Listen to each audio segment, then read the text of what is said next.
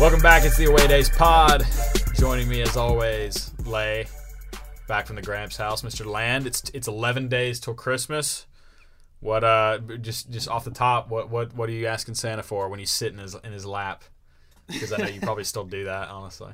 I might have to ask him for a new offensive coordinator for Auburn if we don't get one soon. Yeah, I don't know if he can help you there, but you probably heard his giddy laughter from the background. For whatever reason, we've kept Ferg around for a third straight week. Mr. Ferguson, same question to you. may sound like an old ass, but I could use a new mattress and some furniture. I'm moving into my own place. I got to buy old people stuff. No more. Hey man, no shame no in that, more dog. video games and candy bars, all that child stuff. I'm over with it. Okay, that was a depressing Get the answer. Just a mattress. A mattress. I need one though. Don't sleep on a good mattress. That'll get you right though. Don't sleep on one. True. I didn't catch that. Thank you, Life. Yeah. Yeah, I honestly don't love the one I'm sleeping on right now. It kind of like folds in on my shoulders, like really bends them inward like that. But anyway, this is the Away Days Pod. Gonna be kind of an interesting one because for once I actually didn't do the pre-show notes. I had a really long day at work. You want to talk about sound like an old ass? That's one right there. But Ferg coming to the rescue, so I guess maybe that's why we keep him around, because Lath sure as hell isn't doing anything. I laid out the formats on this one, buddy. Don't get ahead of yourself. What do you mean you laid out the formats? I just got on here and had to delete like half the old things. Like all of the old things are still on there. No, I didn't get rid of anything. I added all the stuff, or a lot of the stuff at the top, like the title stuff. The title stuff, yeah, like the topics, and then Ferg wrote underneath basically his whole points. So. Okay. I thought you literally said the title. Like the very first words of this document have never changed. So no, it's literally said always Away Days Pod Ideas has not once been changed. But anyway. I digress. We're going to start with soccer real fast because Ferg doesn't know shit about it. Lath honestly doesn't watch it anymore because, again, he's not doing his job. But want to get to some things real quick before we jump to football and bowl season. But off the top, Arsenal 3-0 dub against Southampton. Big bounce-back win after back-to-back losses against Manchester United and Everton. Ferg, you're trying so hard to hold it in right now. What is going on here? It's just you saying the Lath's not doing his job. He doesn't do his job. No. At all. He's taking credit for my ideas on the pod doc. He's capping so hard. All right, hold on. Lath. Give your best chance to defend yourself. I'll give you the floor here. Like, show me literally one instance how you do your job. Because you texted me, and I quote, as I pull it up here. Let's see. Yeah, Nathan, I haven't watched a lick of soccer this week. Should we ditch it for this episode, or do you have some content? Explain that, Lay. Oh, no, listen, we knew going into this football season, I'm in football mode. I watch every Bayern Munich. There was only Army Navy. That was it. Okay, I've been on the recruiting trail though. That's been no. I've been on. Or the I've been following trail. it at least. I have been on the recruiting trail. Been wined and dined in '69 at Bama and Michigan. But seriously, Lath, come on. Why are you coming in with no soccer content on a weekend where there was only Army Navy? Like, did you even watch Bayern? Did you watch your team? No, I didn't, because we're playing bottom of the table Bundesliga teams. There's not much to watch at this point. I've told you before, I get all my Bayern excitement in during Champions League or the big. So basically, matches. You're saying you disagree with my statement of saying you don't do your job, and yet are openly admitting to only doing your job about every 2 weeks because that's when Champions League is played. No, I said on the soccer side of things. I do my football job weekly. Except for when Auburn loses 4 in a row. Yeah, exactly, and you skip 2 pods because you don't want to talk about it. Can't defend that one. Anyway, so I'll be carrying the brunt of the soccer weight here for the next 5 minutes because that's about all the content we're going to have from it.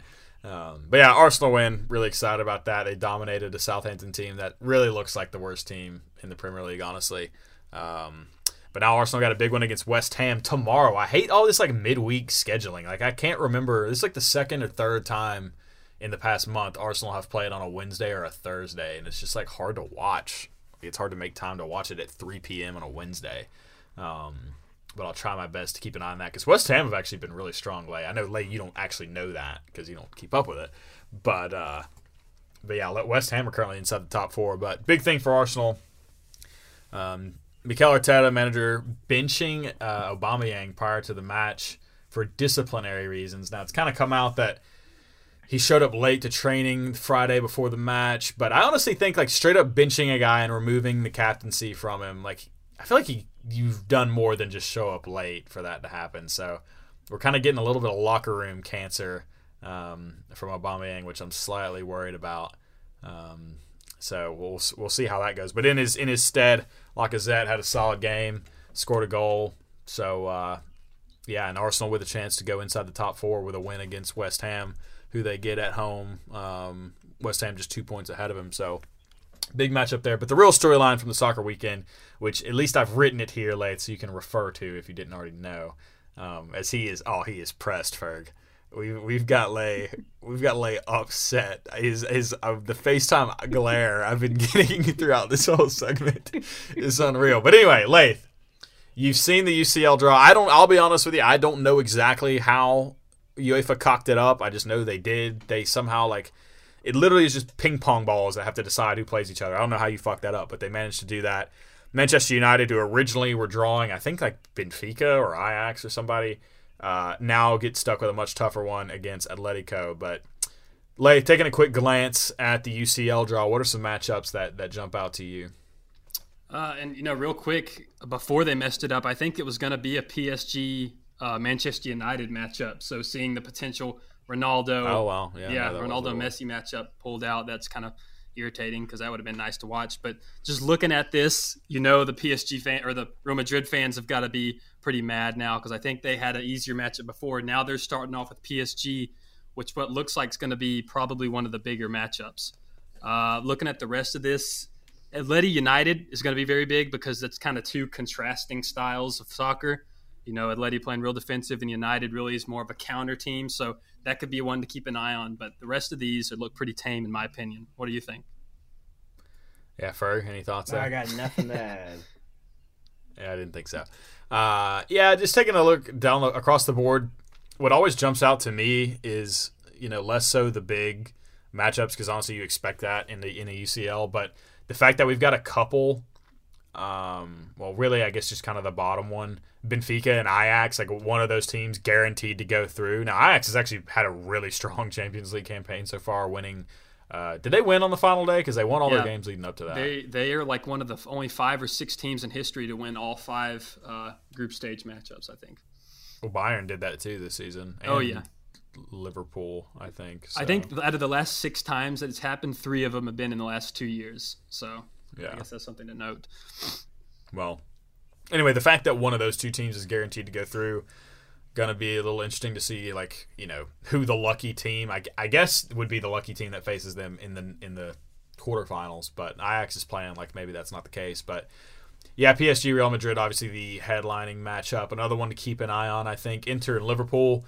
I mean, Liverpool are playing like the best team in the world at the moment. I don't really think Inter has it, has the ability to really test them, but who knows? I don't know where that first matchup is, but if Inter can somehow like grab a draw in the home leg or something, they could make that interesting. And then, other than that, like I guess Atleti United is the next best one, but I kind of have a feeling those are going to be boring games though, like especially the first one, because the first one's really where you see teams just try not to lose, unless you're like Bayern, who they have like the right attitude about it, like going out and trying to score as much as possible in that first one, but most teams kind of play a little conservatively in that first one, and like Atleti conservative is like max they're scoring 1 goal, and United has shown they can struggle to put up goals in the Champions League if Cristiano Ronaldo doesn't score. So yeah, I don't know. I guess an interesting rematch of Ronaldo against Atletico, who he burned in Champions Leagues past, but I'm trying to get excited about that one, but for some reason I just can't. Yeah, I don't know. All these matchups are pretty straightforward. Like, I mean, other than the PSG, Real Madrid, most of these you have a pretty good idea about how it's going to turn out. But I mean, the Ajax Benfica, that one could be interesting because that's kind of the battle of like the youth factories. You know what I mean? It's like the guys that are putting out the kind of next stars. So I mean, I guess that's something to be excited about. But most of this, I don't know. Well, so you say most of them are pretty straightforward, and I agree for the most part. But if you had to pick one that is most ripe for an upset, which of those would it be between? I mean, you got Sporting and Man City, who actually saw a stat. I don't know if you remember. I can't even remember the guy's name, but back in a podcast past when we had the relegation zone pod, the one guest we had on the entire history of that podcast, who was the stats guy. I don't remember his name, but anyway, he put a stat up when this draw came out that Sporting, I think, is actually undefeated in knockout stage matches against English clubs. So, wow. Well, now who knows how far that goes back? It may not even be just Champions League. It might be Europa League too. It might just be like European. But yeah. But you got them. But you know what jumps out to you as a potential upset? Because it's kind of hard to pick one out. But I have one in mind. Yeah. I don't know. It's difficult. I don't think this would happen. But there have been times when Bayern have gotten caught sleeping against guys, and Salzburg is a side that plays really well, and they play with a lot of heart every time. They put up a ton of goals, and we give up a lot of goals these days. Big offensive teams, so I could see if Lewandowski's not firing, which he probably will be. If he's not, that could be one to keep in track early of, at least first leg. Yeah, I think Salzburg is a really strong team, but Bayern's just too much. I'm keeping my eye on Villarreal and Juve just because. Good evening, Unai Emery at the helm there. Like, he knows how to play well in a European competition. And meanwhile, Juve, we've seen them lose some surprising knockout stage matches. I mean, you think of that Lyon fixture a couple years ago where they got knocked out by them. You know, like, that's definitely not a gimme for a Juve squad that, you know, again, is missing Ronaldo, who's going to be scoring goals for other teams in this Champions League. So keep an eye on that one. And then real quick, we make picks last week for soccer? I don't even remember. But putting you on the spot here, Leg, because you didn't have time to fill it out. But our top matches from this weekend that we'll be making picks on to add to the record. First up, your boys in Milan, which I know you're not going to watch this game because you hardly watch Bayern. But Napoli traveling to the San Siro and the biggest match in the Serie A this weekend. I like 2-1 Napoli for no other reason than just to spite you. Yeah, I'm going to go with a draw here. I think that's going to be the most likely outcome just because I don't trust Milan to win, but I don't feel like they're going to lose. So I'm going to go 1-1 draw. Draw is always a nice bet for Serie A. Yeah. But I'm taking it in La Liga where Atletico travels to Sevilla. Battle of teams that had opposite fortunes in the UCL this past week. Atletico doing what they need to do to move on to the knockouts by the skin of their teeth. Meanwhile, Sevilla, just as I predicted, they're addicted to that Europa League, man, and they were going to go down, and they did. But I think kind of a hangover negative for Atleti, maybe positive for Sevilla in this one. I think it's going to be a 1-1 draw. Atletico's the better team, but I think they really spent themselves this past week in the Champions League, and Sevilla's no slouch of an opponent either, so I like 1-1. Yeah, I think I like that too, but I think I'm going to go 0-0. I don't think either team gets on the board. 0-0 draw. Oh, real positive thinking there from Lay. All right, and then first time I think Freiburg's ever made an appearance in the picks in the few weeks we've been doing this, but not a ton of action going on in the Bundesliga, but one of the top ones. This is actually a top 5 matchup here. Freiburg against Leverkusen. I'll defer to your expertise here, Lay, if you have any, but you don't actually watch Bundesliga, so maybe I do know more than you. But I'll just take Leverkusen 3-1 just because, I don't know. But would be kind of cool if Freiburg won, though. Yeah, I think Leverkusen, this could be a pretty good matchup, but I think once we get down to the depth area of this and the substitutions, Leverkusen has the more talented team. They've got more transfer money anyway, and I think that kind of helps them see it through. I say Leverkusen 2-1. All right. Well, that does it for a soccer pod inside of 15 minutes. Got tired of just looking at Ferg. Ferg, what were you doing that whole time? Just out of curiosity, just like on your phone. I was just looking at my Bowl Mania picks. You weren't taking notes, trying to learn something. I don't value fake sports. Sorry. All right. Well, you talking about Lay being fired? You can walk out right now. You're gonna be talking like that because Ferg, I'll be honest with you, you've carved a little niche here for yourself in this podcast for now. But like once football season over, the reason we do this soccer stuff is because once football season is over, this is a full on soccer pod. I'm a seasonal intern. Seasonal. I know my role. All right, well, fill your role here. The first, these are your subjects here. Your segment ideas that you came up with here. So I'll let you take the lead. What we got here first on the football front? Well, I thought we could start off with the American version of football by talking about the CFP playoff matchups. So obviously, got to begin with Michigan and Georgia. I can talk about my thoughts on prediction preview first and let you guys follow then, since I'm taking the lead. Well, all right. As you all know, I have. What was that we were talking about being aware pre-pod? Yeah, that was heavy awareness of the microphones rolling there. But what you got? Anyways, it's no secret I do body double as a Michigan fan and flirting with long-term commitment status with the Wolverine program. But I am not too confident in this matchup against Georgia. The more I think about it, the more I'm getting more and more nervous about it. I really want Michigan to win, but I just don't think it's the best matchup for my Wolverines. I think to beat a team quite as talented and loaded on the defensive side of the ball as Georgia, you got to have that special guy at QB, and McNamara is not the special guy. You know, their MO is running the ball and playing good defense, but I don't know if you can run the ball quite like you want against a front seven like Georgia's with Jordan Davis, Jalen Carter, Devontae Wyatt, Nakobe Dean, and some of those guys. And then Michigan plays a great brand of defense as well, but Georgia's got some weapons that Michigan only faces against like a team like Ohio State, and I don't know if they're going to be ready to live up to that matchup or not. So I'm a little worried. I don't know. I the more I think about it, the more I'm thinking the Dogs will win by at least 10. But obviously don't want that to be the result, but I'd like to hear what y'all think about that matchup as well. Yeah, I mean, if you thought that Bowers got his use out of him in the Bama game, then I think that we'll really see him this game, because I think Michigan may have a better rush defense. Well, yeah, I guess it does have a better rush defense than even Bama. So the ball will be in the air on that side or on Georgia's side. And the same goes for Michigan. I think you're right. Weapons-wise and just talent-wise at this stage, Georgia's got a little bit more, and I think that's probably going to see them through this round. Yeah, what it comes down to for me is, you're right, the only offense that Michigan, really the only good offense, like really good offense, Michigan has played all year was Ohio State.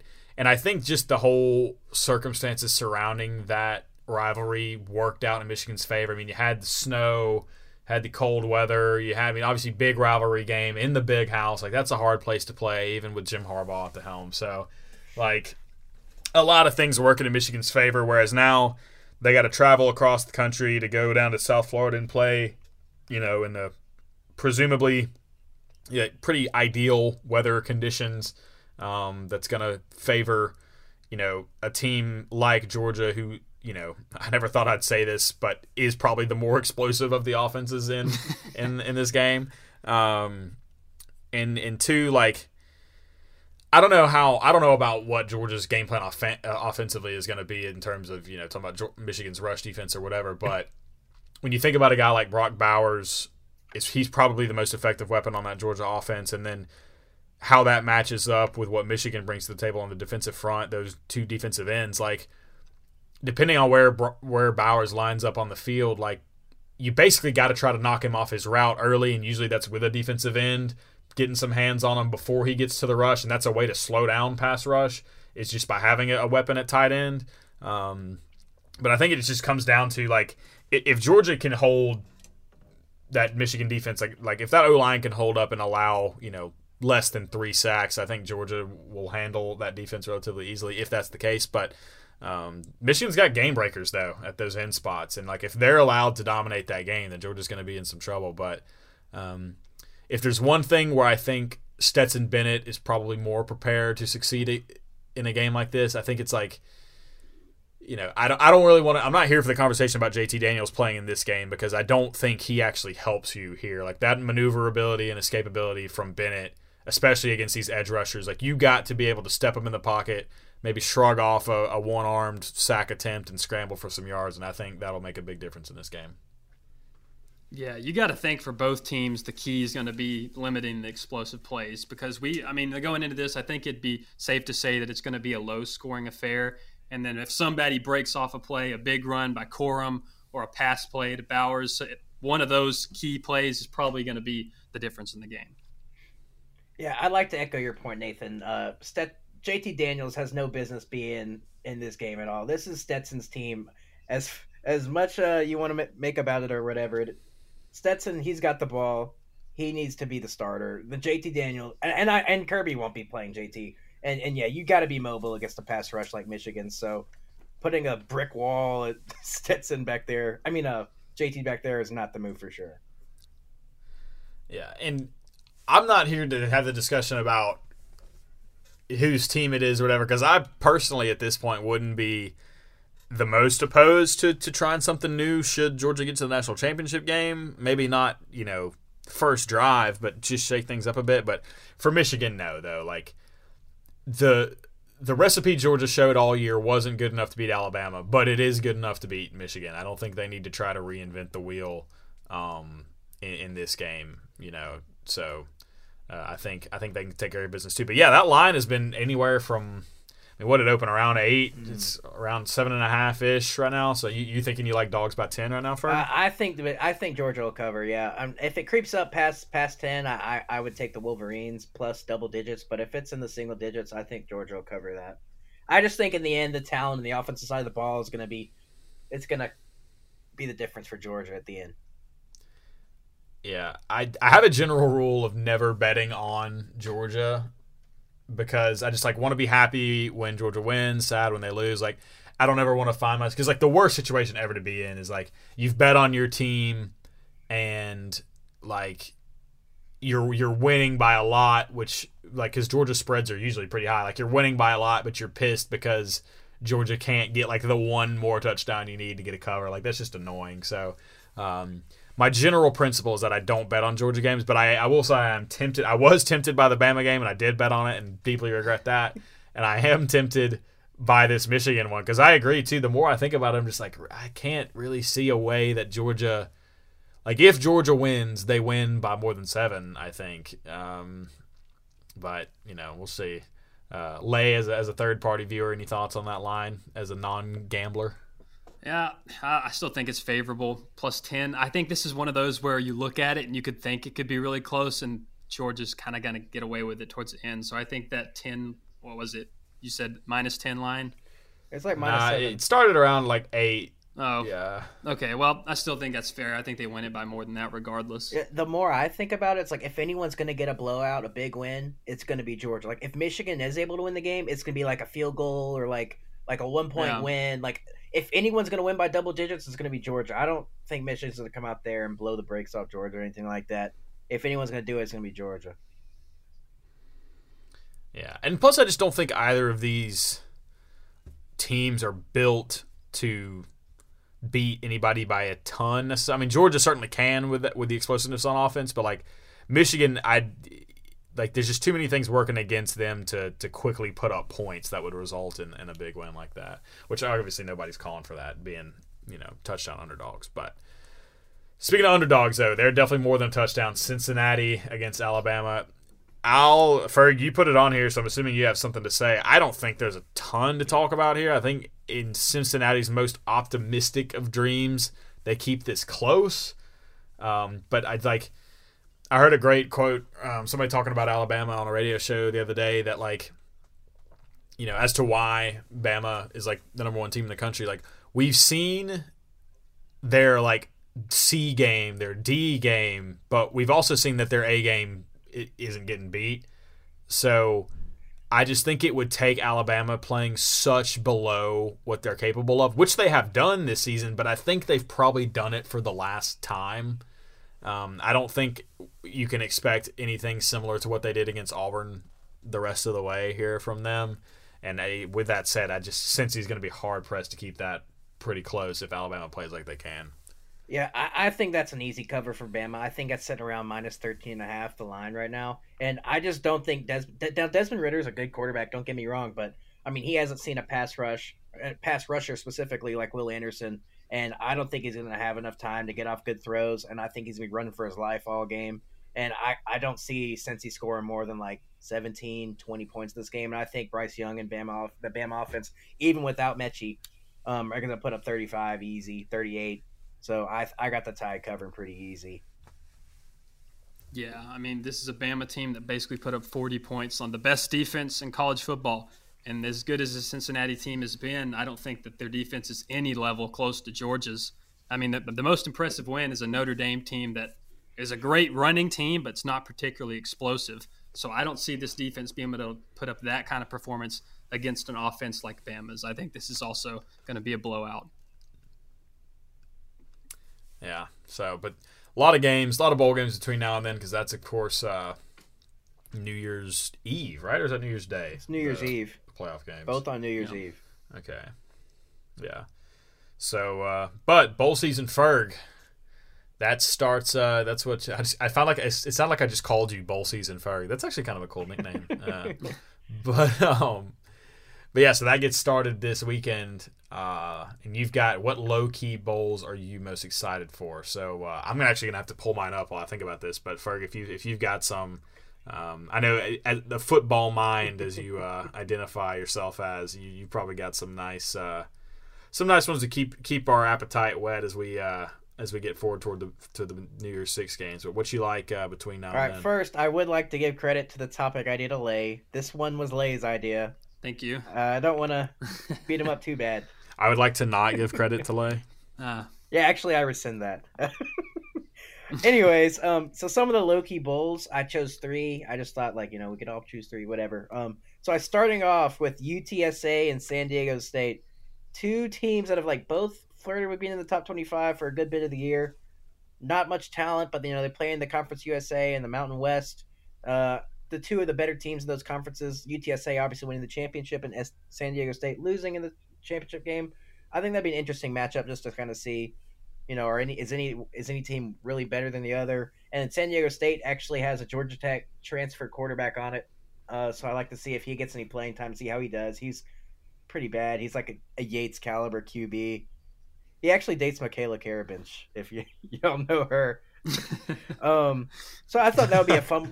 That's random. Wait, so she? Hold on. I know this is just completely irrelevant for actually not even 99% of our audience, absolutely everyone in our audience, but. She dates a dude who lives in San Diego, or she live out there too? Well, Michaela is a cheerleader at Georgia Tech, and Lucas Johnson, that's the quarterback's name. He played QB at Georgia Tech up until 2019, then transferred out after the 2019 season.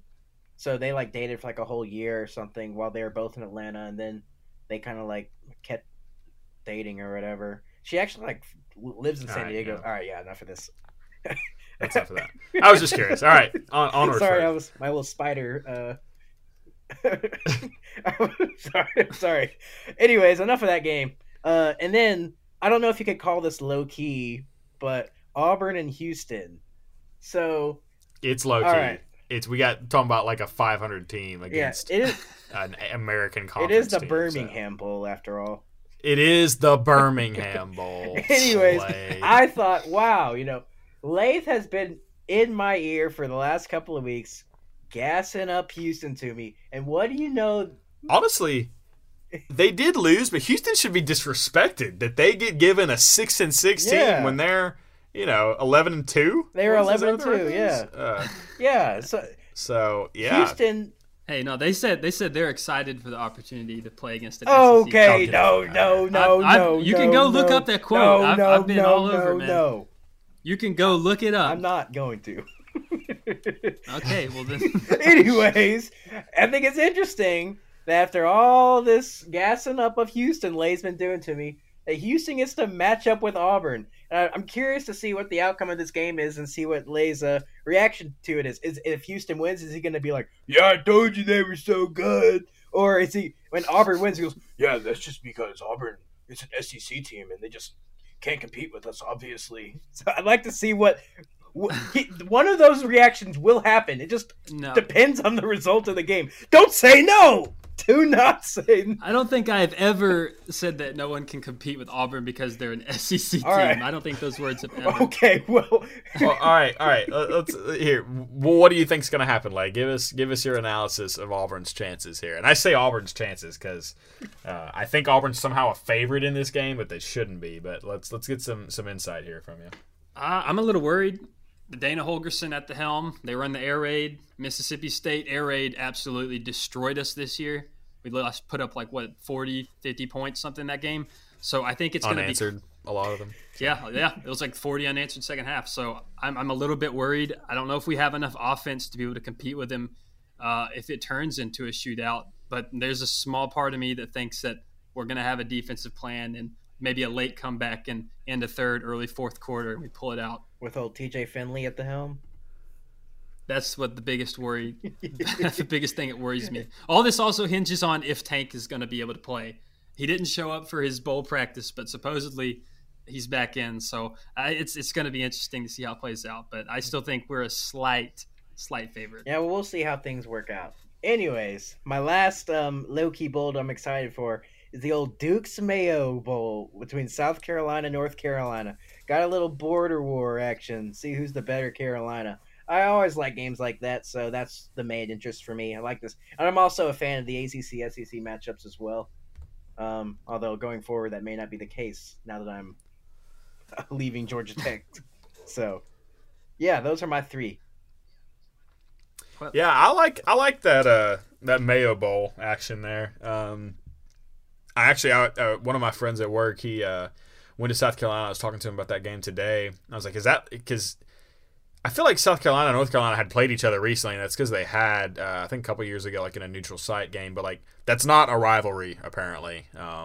These are two teams that don't really play each other at all. So, despite the border war, which I agree, Ferg, kind of makes things more interesting, there's not really any animosity between the two schools. Yeah. But an opportunity, though, for Shane Beamer and the South Carolina team to really spin some positive momentum going forward into next year. I mean, I know we have it later on the list in the podcast, but Spencer Rattler, big transfer get. I mean, you can debate how big. I'll be honest, as somebody who supports one of the best football teams in the country, I honestly wanted no part of Spencer Rattler on my team. So he's a good get depending kind of on where you are, but definitely a good get for a team like South Carolina. But he's not. I mean, he's not going to dress out for this game, so it's going to be on the guys that are already there to try to get something done and get South Carolina's first winning season in a little bit. But yeah, North Carolina 8.5-point favorites according to what I'm looking at right here. That game being played in Charlotte, but I mean it's not like any real home field advantage I think for either of these teams. But it'd be I agree, Ferg. I think that's a pretty interesting one. Another one that I kind of want to keep my eyes on. Iowa State and Clemson. It's just a really, I guess, a battle between two teams that disappointed this season, one significantly more than the other. That being Clemson, obviously. Clemson slight underdogs as of recording here, +1.5 here. Iowa State and Brock Purdy. I think this just comes down to if Brock Purdy's going to play or if he's going to opt out. Because if he does, I don't think Iowa State has much of a chance, but I don't know what his kind of draft stock is at the moment, but I see he could potentially opt out. I'm going to try to top you with an even more low-key one than you got for San Diego State UTSA, but that's going to be hard to do. You better not steal one of mine. Well, I mean, I'm literally just scrolling through the list, looking at it here. I'll tell you, I don't think it's going to be a good game. The spread doesn't suggest so because they're catching, more than 10 points. But I want to watch Fresno State in the bowl game. They've had some pretty solid results all season. They beat UCLA earlier in the year. They had, I think their head coach did actually leave because they had a really good season. I can't remember where exactly he went. But yeah, the other Bulldogs, keep an eye on them. 2:15 in the afternoon in the New Mexico Bowl at Dream Style Stadium. Yeah, that's a new one on me there. So, Lay, what you got? One that I'm looking forward to that's going to be kind of interesting in my mind is the Citrus Bowl with Iowa and Kentucky. Just because, I've ranted multiple times about Iowa's offense, but they do have a really good defense in most games. I mean, they finished 10-3, made it to the conference championship. So you can't ask more than that. And Kentucky finished 9-3. They were a team that obviously Georgia was going to win, but they gave them some trouble. I think you'd agree at least in the first quarter and maybe partway through the second quarter leading up to the second half. So I think that's two pretty good teams that you wouldn't think of being good teams in today's college football, and that could lead to a pretty interesting matchup. So that's yeah, Kentucky's a team you got to remember was ranked inside the top 10. People want to talk about the weakness of Georgia's schedule and say what you want about where these teams finished up, but they played 3 top 10 teams throughout their schedule: Clemson, Arkansas, Kentucky. Now, look, Kentucky, when Will Levis doesn't turn the ball over, like, they're a pretty solid team. They play good defense. They run the ball well. Levis is kind of a poor man's Josh Allen, just a big, lumbering white quarterback who's hard to bring down when he runs the ball. But yeah, I actually really like Kentucky in this game. That's one of the few bets in bowl games that I immediately jumped on when the lines came out. You know, basically saying regardless, I think, of whoever opts in, opts out, I still like Kentucky. Just because I think it has to do more with Iowa's just complete lack of scoring ability. Kentucky doesn't play the best defense in the world, but like enough, I think, to hold Iowa to a pretty low score. I mean, the over-under in this game set at 44, so not expecting a ton of points in this game. But yeah, I actually really like Kentucky in this one. Yeah, I think I agree too, and that it's going to be interesting to watch. But another one that I've got up here is Wake Forest and Texas A&M, just because, you know, going back to that Alabama game, even though Bama lost, they put up a ton of points airing the ball out against them. This Texas A&M defense is pretty good, but if they have a weakness, it's the passing game. And Wake Forest, that's something that they really excel at whenever, you know, Sam Hartman isn't having a mental relapse or whatever happened in the bowl or in his conference championship. But other than that, I think this could be a pretty good game and maybe even a high shooting one. Well, another game I like is the bowl between Central Florida and Florida in the Gasparilla Bowl. Maybe it's Gasparilla. I don't know if that's Spanish. Oh, throwback to Senora Crow. Anyways, I like this matchup with Gus Malzahn going to play Florida. So obviously Malzahn's offense is what he's known for, and, you know, Florida, they didn't have the year they expected. You know, I'm interested to see how they show up. Are they going to show up and actually try to win, or are they just going to be like going through the motions, whatever, just another bowl game? We didn't have the year we wanted. So I'm interested to see the result of that game. I actually like Central Florida to win that game. I'm not aware of the line at the moment, but I like Central Florida to beat Florida in this one. Yeah, I mean, we're going to have, you know, I don't want to spend too much time kind of breaking each of these games down because we are going to kind of go week by week as we go through bowl season and talk about some of these more in depth. But to your point about UCF, I'll try to find the line here real quick. But, like, I think UCF, especially if you're actually going to bet spread here, like, that's really the only play because they may not cover, but, like, I don't see how anybody in their right mind can pick Florida in this matchup just because they have absolutely nothing to play for. The coach is out the door. It's been pretty obvious their past several games. None of these players want to be there. I think if a lot of these top players were honest with themselves, I don't think they literally do want to be here. I know that's a thing that gets thrown around, that phrase, and like most of the time it's not true. Like college football players want to play, but there's nothing about the way Florida has finished the season that suggests this is a team that's fired up about playing football.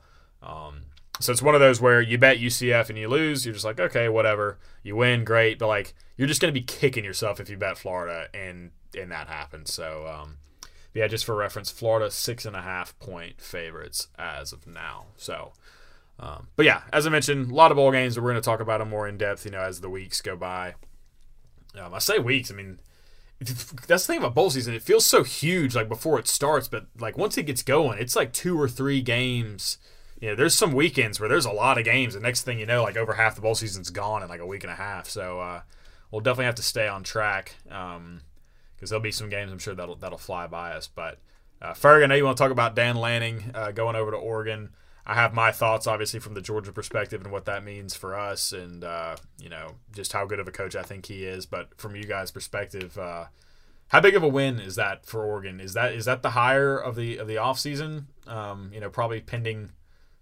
And I guess that's up there with Lincoln Riley and Brian Kelly. Where do we think that ranks among some of the better moves so far? I'd say it's probably up there with Lincoln Riley and Brian Kelly, obviously. I like Billy Napier's hire as well. But I don't know. I don't want to make a decision yet because I want to wait for some results. I know that's going to be a year from now or whatever, but I think we need to wait and see, well, hey, is Dan Lanning like a mastermind, or is he just like got the most talented defense of all time playing against a schedule that doesn't have the greatest offenses on it, So I just want to wait and let it marinate and see what he does at Oregon. Now, obviously, he won't have a whole lot of competition. It's just Utah, and then maybe if Lincoln Riley's able to make them into the power that they once were. But I think they'll probably compete for the Pac-12 Conference Championship, but they'll probably still lose some games. And I don't think they're a big playoff contender threat, at least initially. But I could be dead wrong, and Dan Lanning could be a beast. I don't know. I just want to wait and see once he has a different set of talent to work with. Yeah, see, that's the thing. There's a lot of questions about Lanning because you start to think, was he the architect of this Georgia defense, or was that something that Kirby instilled? Defensive guy coming from Bama. A lot of that could be attributed to them, and that's kind of why I wrote this. Part of it was just, do you think this is going to have a big effect on the playoff, or do you think they'll be fine? I mean, how instrumental do you think Lanning is to this Georgia team to be able to put up the performances that they have thus far? Well, first of all, he's come out and said that he's going to coach. He's going to remain at Georgia. Oh, is he? Okay. Through the next 2 games. Now, he did go ahead and make the trip up to Eugene and took the photos on the tarmac and everything. Like, he's been up there, but he's going to be back in time to get the prep going again for the Orange Bowl and then for potentially a national championship. But with that said, Georgia has announced they're going to go kind of a co-defensive coordinators, Glenn Schumann and Will Muschamp, who that trump card that Georgia seemingly just kind of got for no particular reason in the offseason. Maybe they saw this coming, that Will Muschamp would have a chance to kind of become their defensive coordinator later on down the line. And I think that's the smart play. Like, you can't – it's not a demotion per se for Dan Lanning, but, like, technically that's what it is. But you just can't really have a guy who's on his way out being the main, organizer of your defense. But he's still going to be there. So I don't think it hurts Georgia much, if at all. But in terms of what to expect from him at Oregon, like, it's a good point. I mean, Kirby is a defensive guy. I've, this is one of the few times on any podcast we've ever done, Lay, where I actually have some boots on the ground insight here. When I used to cover Georgia football and would watch some practices, like, Kirby spends at least most of the time that I saw with the defense, because, like, that's what he knows. He was a defensive coordinator prior to that. He's really hands-on with that defense. Now, I won't pretend to know how much of their scheme is up to him versus Dan Lanning. I don't know. But, I think scheme-wise, Oregon will definitely improve on defense. They haven't been a particularly great defensive team in the past several years. But really the biggest thing it'll come down to is, can he recruit? Because I don't really attribute too much of Georgia's recent recruiting success to him. Now, I think Lanning was the linebackers coach before he was D coordinator, and Georgia's had a lot of good linebackers come through that room in the past few years. But Kirby is the reason Georgia's such a good recruiter. Like, he is just – I think he's debatably the best recruiter in the country, even better than anybody that Alabama has. Ferg giving me the money sign here, which, hey, like, with NIL, it's whatever. Everybody's paying him now, so there's not really a point to that. But it's just, can he get that recruiting going at Oregon is just going to be the big thing. And Oregon already recruits – they recruit the West Coast pretty well, but now can they get back to where, like, Oregon was a big name on the map, or, like, they could pull some East Coast kids to come out there and put on the cool Nike uniforms and get all the swag and win some football games? Because we saw in the past several years how that swag and all that shit doesn't matter if you're not winning, because nobody cares what you look like if you're going 4-6. Yeah. Not to get too off track here, because I know Lanning was already been announced as the coach, but did you guys see those rumors about bringing Chip Kelly back to Oregon? I did not. Yeah, and I thought that had some. I didn't think it would happen necessarily, but I thought it had some legs. It's just, but it's really hard to, because for a reunion like that to happen, basically somebody has to admit that they were wrong the first time, and even if they weren't really wrong the first time, it's just a hard sell to have that happen again. There's just usually too much water under the bridge there for that to happen, But yeah, I mean, Chip has improved UCLA, but I don't know that that's enough to earn him a better job, though. Yeah, see, when I saw that, my immediate thought was that Chip Kelly is Gus Malzahn, and that he kind of brought that innovative offense to the mix back when he was at Oregon, but then has since been pretty average. So not to derail the conversation, that's just something that I thought was interesting, seeing those rumors go around early last week. But, yeah, so I guess now we can – are we done with Oregon? Yeah. All right. So. we can move on to the real topic here that everybody wants to know about. Yeah, you take the reins on this one, Lane. So Bo Nix, my man Bo Nix, has finally entered the transfer portal after weeks. Bo Picks. Yeah, Bo Picks. I can get on board with that now. I don't have to take up for him anymore. After weeks of speculation that he may or may not leave, and I got to say I was not too upset about this. I've been following it pretty closely, and there was a whole lot of stuff. People saying that he came in, had a meeting with Carson, and quote unquote made demands about next season, about what he wanted to see. And first of all, I don't know if there's anyone in college football who is good enough or in any position to come in and make demands, and most certainly not a guy like Bo Nix. He definitely doesn't have any kind of clout to be able to do that. So I don't know. Looking at this, it seems like he just didn't really fit the culture that Harsin, that coaching staff is trying to bring in. And like it says in the title, there's a lot of QBs in the portal. This is a new age college football where everybody's kind of jumping around and finding a new fit. I know Fergs posed the question in here, do I think TJ Finley is going to be the starter next year? I hope not. I think that'd be depressing. I wouldn't have much to look forward to. But Tell us how you really feel, damn way. Yeah. But I don't know. I don't think that's going to be the case. I think there's going to be a few guys that we're going to test the water with going in the portal, or there's a chance we put Holden Garner, our 4-star commit for this year.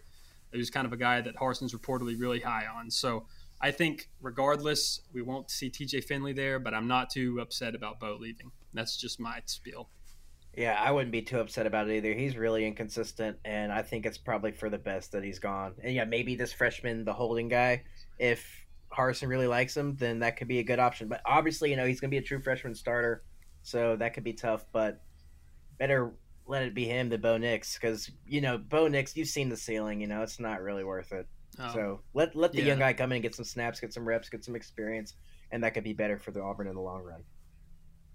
Yeah, and I talked about him not fitting the culture. I mean, y'all didn't watch his video, obviously, but I watched. He did kind of like a sayonara video to the Auburn fan base, and he made a comment like, "I've always put Auburn before myself. Now it's time to put me before Auburn." Like, what's the point of that? I can't think of a single time he put Auburn before himself. He's just, I don't know. He's a guy that's really focused on himself, in my opinion, and I just didn't think he jived with the coaching staff. But you have any takes on that, Nathan? Well, look, I've always said Bo Nix has a very punchable face, so maybe you can finally agree with that. He's probably just kind of an asshole. Like, no cap, no kizzy. He probably just sucks, on the field and off. But, yeah, I mean, when I first saw this headline, of course, I don't follow it as closely as you do. I guess that's what you were doing when it wasn't preparing for this podcast. But I just thought that maybe what must have happened was Harsin probably brought him in his office, like, look, hey, thanks for what you've done, but I think it would, probably find a nicer way to say it, but I imagine him saying, like, it'd probably be better for both of us if you didn't come back, like, basically saying I have no real intention of playing you if I can help it, but who knows, maybe it is like you say, and he came in with demands, but yeah, definitely I think good for both sides there. Although I don't really know what's going to be next for him. I thought South Carolina would have made sense for Bo Nix, but now that Rattler's taken that, there's just who knows where half these transfer quarterbacks are going to go. Yeah. I just hope that I was about to say I hope there's just one left for Georgia come next year because I don't want to be. I don't want to be starting JT or Stetson, but we got Brock Vandagriff in the works, so I'm not worried about that. But, don't sleep on Gunnar Stockton. But speaking of, sleep on. I won't sleep on him too. Yeah, but classic Georgia problems. Not to just make this whole podcast about Georgia, but if you're shopping for a quarterback, Athens should be your first stop because we've always got 2 or 3 that are trying to leave because they can't all play, can't play them all. So, but yeah, up there amongst the top of the shopping list. For transfers, Quinn Ewers dipping out of Ohio State. I've roasted him on this pod before, but just how dumb I thought it was that he skipped his senior year of high school to go up there and do that, only for him now to just leave. But he arrives at Texas. He's going to make even more NIL money there. I guess maybe that's all he cares about.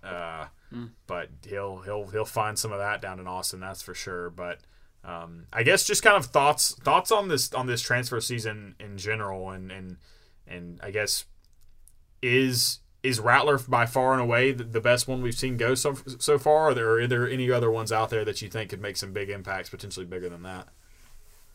I think from a pure talent perspective, Rattler's probably the best. I mean, obviously we've seen what he can do. I mean, he was a Heisman frontrunner coming into the season for a reason. So talent-wise, he's probably the most talented player we've seen hit the portal so far. Him or Jahmyr Gibbs. Obviously, we know what he can do. So I don't know. I don't think it's good for college football, the whole free transfer thing. I think it just make the rich get richer. On a free. Byron's a big fan of those. Byron better watch out. Yeah. They're going to swoop in and snag some of these transfers. So just a situation where the rich get richer. A place like Georgia Tech, who, we actually get a guy for once, and he just goes to Alabama or Ohio State, wherever he ends up going once he blows up. The not having the penalty where you have to sit out, it's really bad for college football because these big schools are just going to poach. Bama got that linebacker Toa or however you say his whole Polynesian ass name. Yeah. It's just a situation where the rich get richer, and I think it's bad for the sport as a whole. Yeah, I think there are some bugs to it. I agree with that because, a guy that's leaving Bama is only leaving because he's not playing, whether he may not be good enough or may not be the right situation. But a lot of other guys, anyone else that's leaving another school, they're not going to be that talented, or it's going to be somebody that's looking for a step up. So it's easy to see how this kind of disproportionately benefits the big star programs. But, back on the transfer portal, I know you mentioned you didn't think there's a lot of other guys that stick out. One other dude I would like to mention, I think, is Kedon Slovis, I think. I know I sent you a text earlier this week, Ferg, talking about how I kind of felt he was the best combination of resume and character because, you couldn't put him over Rattler and resume. But I don't know. I think he's another guy that people were talking about being an NFL draft pick in a few years after his first year at USC. I think he put up 3,000 yards, 70% completion percentage, something like that. So that's another dude that you got to think he can make an impact somewhere. Yeah, I agree with that, and that's just another guy to come out of USC. I mean, JT Daniels and Kedon Slovis were both on that roster at one time, and now both of them moving away from the program. Ferg, I know you got a lot written down here for your portal update. Let's make it a little quick here because we got to get some NFL in before we hang it up. I got you. All right, let me give you a quick rundown. First of all, I want to shout out, rest in peace, Demaryius Thomas. That was tragic news. There's not a whole lot of Georgia Tech superstars that ever make it to the NFL, so he was one of the guys I watched a lot growing up, so that one hurt a little bit. Moving on. So I'd like to formally announce that this is no longer a temporary transfer, my signing between Alabama or Michigan. It is permanent. Until Georgia Tech shows that they're going to be fully committed to the success of the football program, I will not be a part of it. And well, shocker, they're never going to be fully supportive of it. So it's a permanent transfer, Bama or Michigan. Like just this week, we lost our highest rated commit, Jerron Willis. He's a hybrid safety linebacker from Lee County. He's somewhere in between Eder Mora and Jamal Adams in talent. Anyways. That's a pretty wide margin to yeah, I know. I just wanted to give you a little example of what his play style. Anyways, he was committed to us for a long time. He's a beast out of Lee County, which is a honey hole for talent in the middle of nowhere, Bumville, Georgia. And he was committed to us, and he decommitted. Why? Because Ole Miss shows up with bags of cash. And I'm not just making this up. I'm not making it up. They showed up with bags of cash, and we refused to counteroffer. So until we start pay, if we want to play with the big boys, we got to pay like the big boys. Next, Alton Tarber, highly, highly sought after defensive tackle commit that we had committed since August. He decommitted. Well, he didn't really decommit. We had to drop him because of academics. And guess who swoops in and takes him 2 days after we had to drop him? Oklahoma. It's time for fake majors. I'm tired of the academics getting in the way of football success. Let's make some fake majors. I don't care what these guys do after they get out of here. I don't care if they're fucking working in a factory or coaching rec league. I don't care about their degree. Make some fake majors. Let's get some beasts up in here. Until we do that, and until we start paying like all the rest of the college football teams, we're never going to be successful. And I know we'll never risk our academic reputation, and we won't ever pay people the way we need to pay them, because I'm sure we pay some. And I know we'll never do it, so that's why this transfer to Michigan or Bama will be permanent. I'm done. Man. All right. Sorry, I had a lot of We need to title this segment like "Inside the Decaying Mind of a Georgia Tech Fan." Just not a Georgia Tech fan anymore. Off the rails. Not a Georgia Tech fan anymore. Oh, yeah. I don't identify as that. Okay, well, very next thing on our line of topics here as we move on to the NFL. Major cap on Ferg's NFL boycott. You had an adventurous week on the betting lines here this weekend, Ferg. I know you get easily excited about this, and I'm here for that excitement, but I, again, need it to be a little quicker. But what you got on how your betting weekend went? So it was a very emotional roller coaster this weekend. So I came in $20 down. I got back to even. Well, you dipped into UFC. That sets the tone on how things went. Don't sleep on UFC. I'll get into that in a second. I got Vikings. I know last week I said I would never touch the Vikings, so naturally I touched the Vikings this week. But it worked out because that sounds really weird to say it like that. Well, I got what I thought were the good version of the Vikings for the first 30 minutes, and then the Vikings let the Steelers come back. But the Vikings got the cover, so we're all good and got back to even. Then the Army-Navy, the over did not hit, which it should have because there was 17 points scored. Yeah, it was tragic. 17 points were scored in the first quarter. I only need 16 the rest of the game. Only got 13 through 3 quarters. That's criminal. Should never happen. Boycotting the military from here on out. Okay. Listen, hey, Navy was good to me. Getting a nice win. I had them plus 7.5, which actually I lost a lot of value buying it to 7.5 when they won outright. But hey, a win's a win.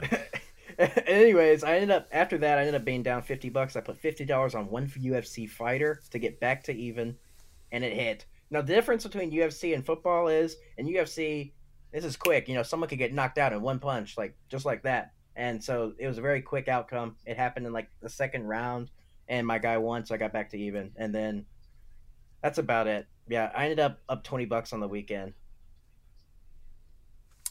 Okay, yeah, not too bad. For me, basically all I had. So I had Navy who worked out for me, and then I want to call it a bad beat on the Bills. Plus 3.5 because it was a bad beat, but ultimately they were never really on the right side of that line the whole game, and they were getting their ass beat by the Buccaneers on the road.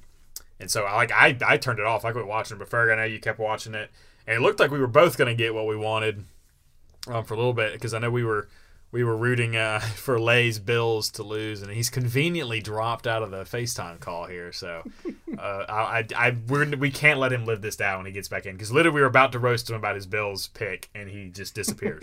But had the Bills 3.5. They're down by 3. That's perfect. That's fine. There's under a minute left to go in the game. All we need from the Buccaneers is a stop, and we're good. You and I both saw it coming. We're praying that they don't go down the field because we knew they were going to kick a field goal and get to overtime. And overtime was the only way that 3.5 bet doesn't hit. Well, what happens? They go to OT, but it's all right. Bills get the ball to start the first period of overtime. If they can just go down and score a touchdown, boom, bada bing, we're done. Over. Nope, they don't get stopped. What do the Buccaneers do? Score on a long touchdown, and just like that, bad beats. Bills don't cover. So up and down weekend for me, but I'm with you. You talk about boycotting the NFL. I'm not full on boycott. I'll take a look, and if there's a line that jumps out to me that I like, I'll take a look at it. But it's just so hard to pick. And with so much good college football coming up, I think I don't really have too much motivation to chase some NFL lines. But let's see, is Lay still off the call here? I got him on mine. I'm in. Okay, I see him. All right, Lath. The fuck is up with your Bills? Oh yeah, they're trash. So defend your picks here, Lay. You've been backing this Buffalo team all season, continuing to defend them, loss after loss, bad performance after bad performance. They should have got blown out by the Bucs. They end up losing a close one in overtime, but still a loss nonetheless. They're now in a fight for playoff contention. You still think they're the Super Bowl favorites somehow? No. I don't think. Yeah. Okay. Yes, early this year, I thought they were Super Bowl favorites. But then you just asked me last week if I felt like they were going to get into the playoffs. And I still think they're going to make the playoffs. I do. Also, I think it's weird that I'm being asked to defend a terrible pick in a game that came down to overtime. So, I don't know. I'll agree. No. You're being asked to defend a team that is one game better than the Dolphins, is what you're asked to defend. And the Falcons. Look, okay, if a Bills went Dolphins today head-to-head, who do you think would win? Dolphins. You think so? Yeah. No, you I'm sorry. That's such a cat. That's such a cat. You can't prove that's a cat. No, I look, I'm defending them because looking at this team, they're a team that can still play really well. They're capable of scoring a lot of points. Granted, the defense, but they don't run the ball at all. And you can't win playoff games without running the ball. It just doesn't happen. You can't be one dimensional because good defenses, which basically every playoff NFL team has a good defense, they aren't going to get just run down the field with one strategy. Yeah, I mean, look, they haven't been running the ball. I've seen them run the ball before. They ran it last year. I don't know what the deal is this year, and I still feel pretty good about them making the playoffs. I'll admit I don't think they're Super Bowl contenders at this point. I will cede that to you. I don't think they are, but I do think they sneak into the playoffs. So looking at these Bills rushing stats, Josh Allen led the team in carries with 12, second most. The most that a running back had was 4 against the Bucs. Let's see, game before against. Golly, yeah, I clicked on the wrong thing, and now we're going the wrong way. Okay, against the Pats the week before that. That was in a windstorm, but even still, Josh Allen led the team in rushing in a game where Mac Jones threw the ball 3 times. Game before that against the Saints, Devin Singletary actually did get 15 carries there, but. Fact of the matter is they just don't run the ball, and they've been way down the list on the AFC for me, and they're staying down there. I think they've got a real battle to make the playoffs. What you make of them, Ferg? Yeah, I don't see it. They're definitely not winning their division. I mean, the Patriots gained ground on them this week when they had a bye since they lost. I just don't see it. If you can't run the ball, like you said, it's hard to be a good playoff team without being able to have a consistent run game going. And Josh Allen's being asked to do too much, in my opinion. I think he shouldn't be asked to be the leading rusher on his team every week. I mean, he's not Lamar. I mean, yeah, obviously he runs the ball well, but he shouldn't have to be. He's your franchise quarterback. He needs to be back there slinging it. So I don't see them. I honestly, I don't think they're going to make the playoffs, if we're being honest. I think the Pats are going to beat them. Yeah, because look at the AFC North. Like 3 of those teams are going to make the playoffs. The Chargers are going to make the playoffs in the AFC West. So are the Chiefs. I mean, you're running out of wild card spots. You're lucky there's the third one to begin with. I think the Pats are going to beat them in Foxborough. I think you could see the Falcons beating them in a couple weeks. I think this team is going to finish around 500, 8-9, 9-8, yeah, something like that. This playoff picture. So Bills sitting there at 7-6 again. Really unlikely they win that division. 2 games back with just 3 games to go. Maybe 4, but either way, still unlikely. Then you got the Chargers ahead of them at 8-5, sitting in that wild card spot behind the Chiefs. The Broncos are sitting there with the same record at 7-6. Then in the AFC North, somebody's got to win that division. But then Browns at 7-6, Bengals at 7-6, Steelers at 6-1. And then in the AFC South, the Titans have a pretty firm grip on that, but the Colts are sitting there at 7-6. So, can all those teams get in the playoffs? And the Bills are going to have their work cut out for them. But meanwhile, on the other hand, my persistent teams that I've stuck by this year as my NFL favorites, first and foremost, the Rams. Big win against the Cardinals without Tyler Higbeast and Jalen Ramsey. And Lay was getting ready to jump ship on them. And just as we said in the text, Lath, you get credit for neither. You wanted off the Rams, you're not getting credit for picking the Rams, even though you technically did. So, yeah. They didn't have Henderson either, too. So, if you're wondering what my line of thinking was there, I know because I have Henderson on my fantasy team, and that hurt. I still won, no surprise. But I honestly actually have no idea how I'm doing in the league we're in. Lay, did I win in that league? I would suggest you not look at the league that we're in. Well, so I had to get a new SIM card for my phone the other day because it was jacked up, and I had to reset my phone basically. When I got it back, it doesn't just auto input all my passwords. It logs me out of all my apps. And so I went to go set my lineup, even though I don't care, about our league too much. I went to at least go set my lineup. But when I saw I was logged out, I was like, all right, I'm making one password guess. And if that isn't it, fuck it. I'm just not logging in. And I didn't get it right. So I'm curious. You always talk about how you don't care about this league. What is your record in the other league? Because you must be up there way in the top if that's the case. I'll have you know I'm in the playoffs with a solid record of, I think it's 9-5. So Say what you will. Say what you will, Mr. Land. I know you got a pretty good team in that other league, and hey, props to you. At least you're getting something right, because it ain't these picks in our podcast. That's for sure. But yeah. I'm still running bowl season. What you got? I'm still running bowl season. Okay, right now. We'll see. Oh, heck no. We'll see. I'm running bowl season. But anyway, because I wasn't the one updating the pod, and Mr. Lay, who's doing all this work, you didn't update our picks and move the ones from this week to last week and put in the new ones. So I know I think we all had the Rams. That was a win. We all had the Ravens. That was a loss. And I'll be honest, I don't remember who we picked. Either of y'all remember our third NFL pick? Bills, Bucks. No. Bills, Bucks. Me and Nathan got Bucks right, and Lay got Bills. Did we pick that one? We did. And you got it wrong. No surprise.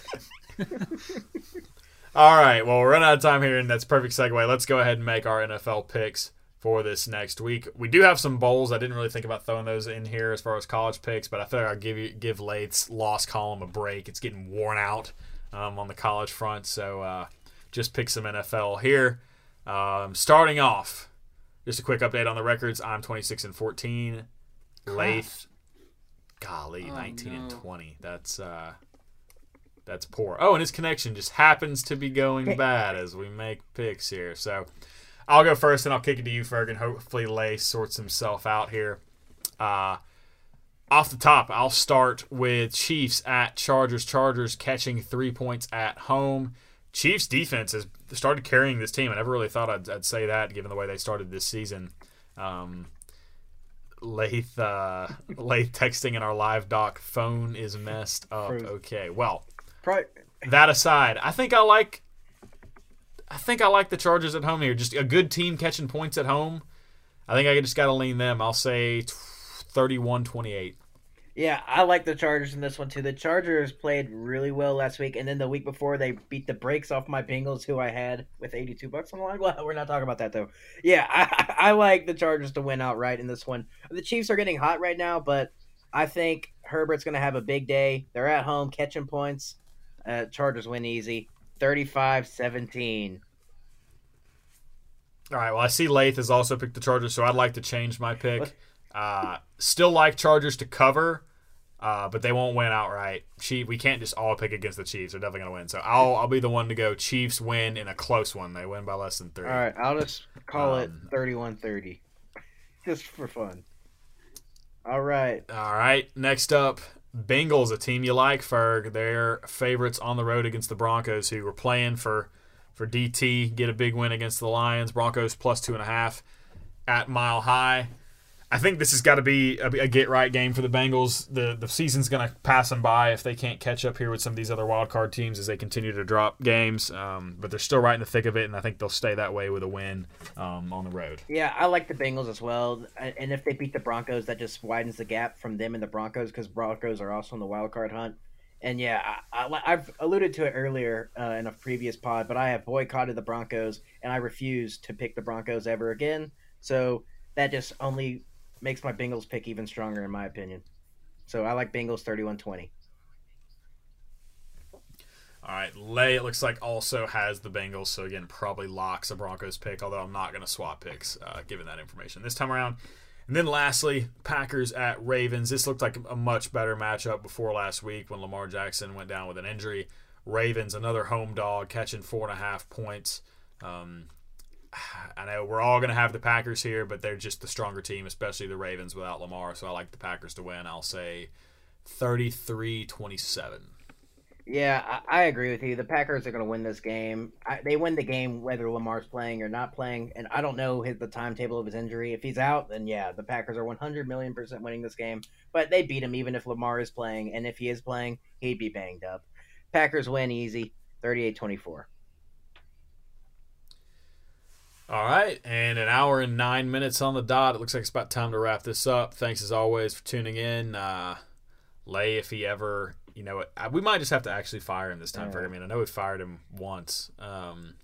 You might have to really start reading up on your soccer because Lay, the door might be hitting his ass on the way Looks out. like that promotion I've been waiting for is about to happen.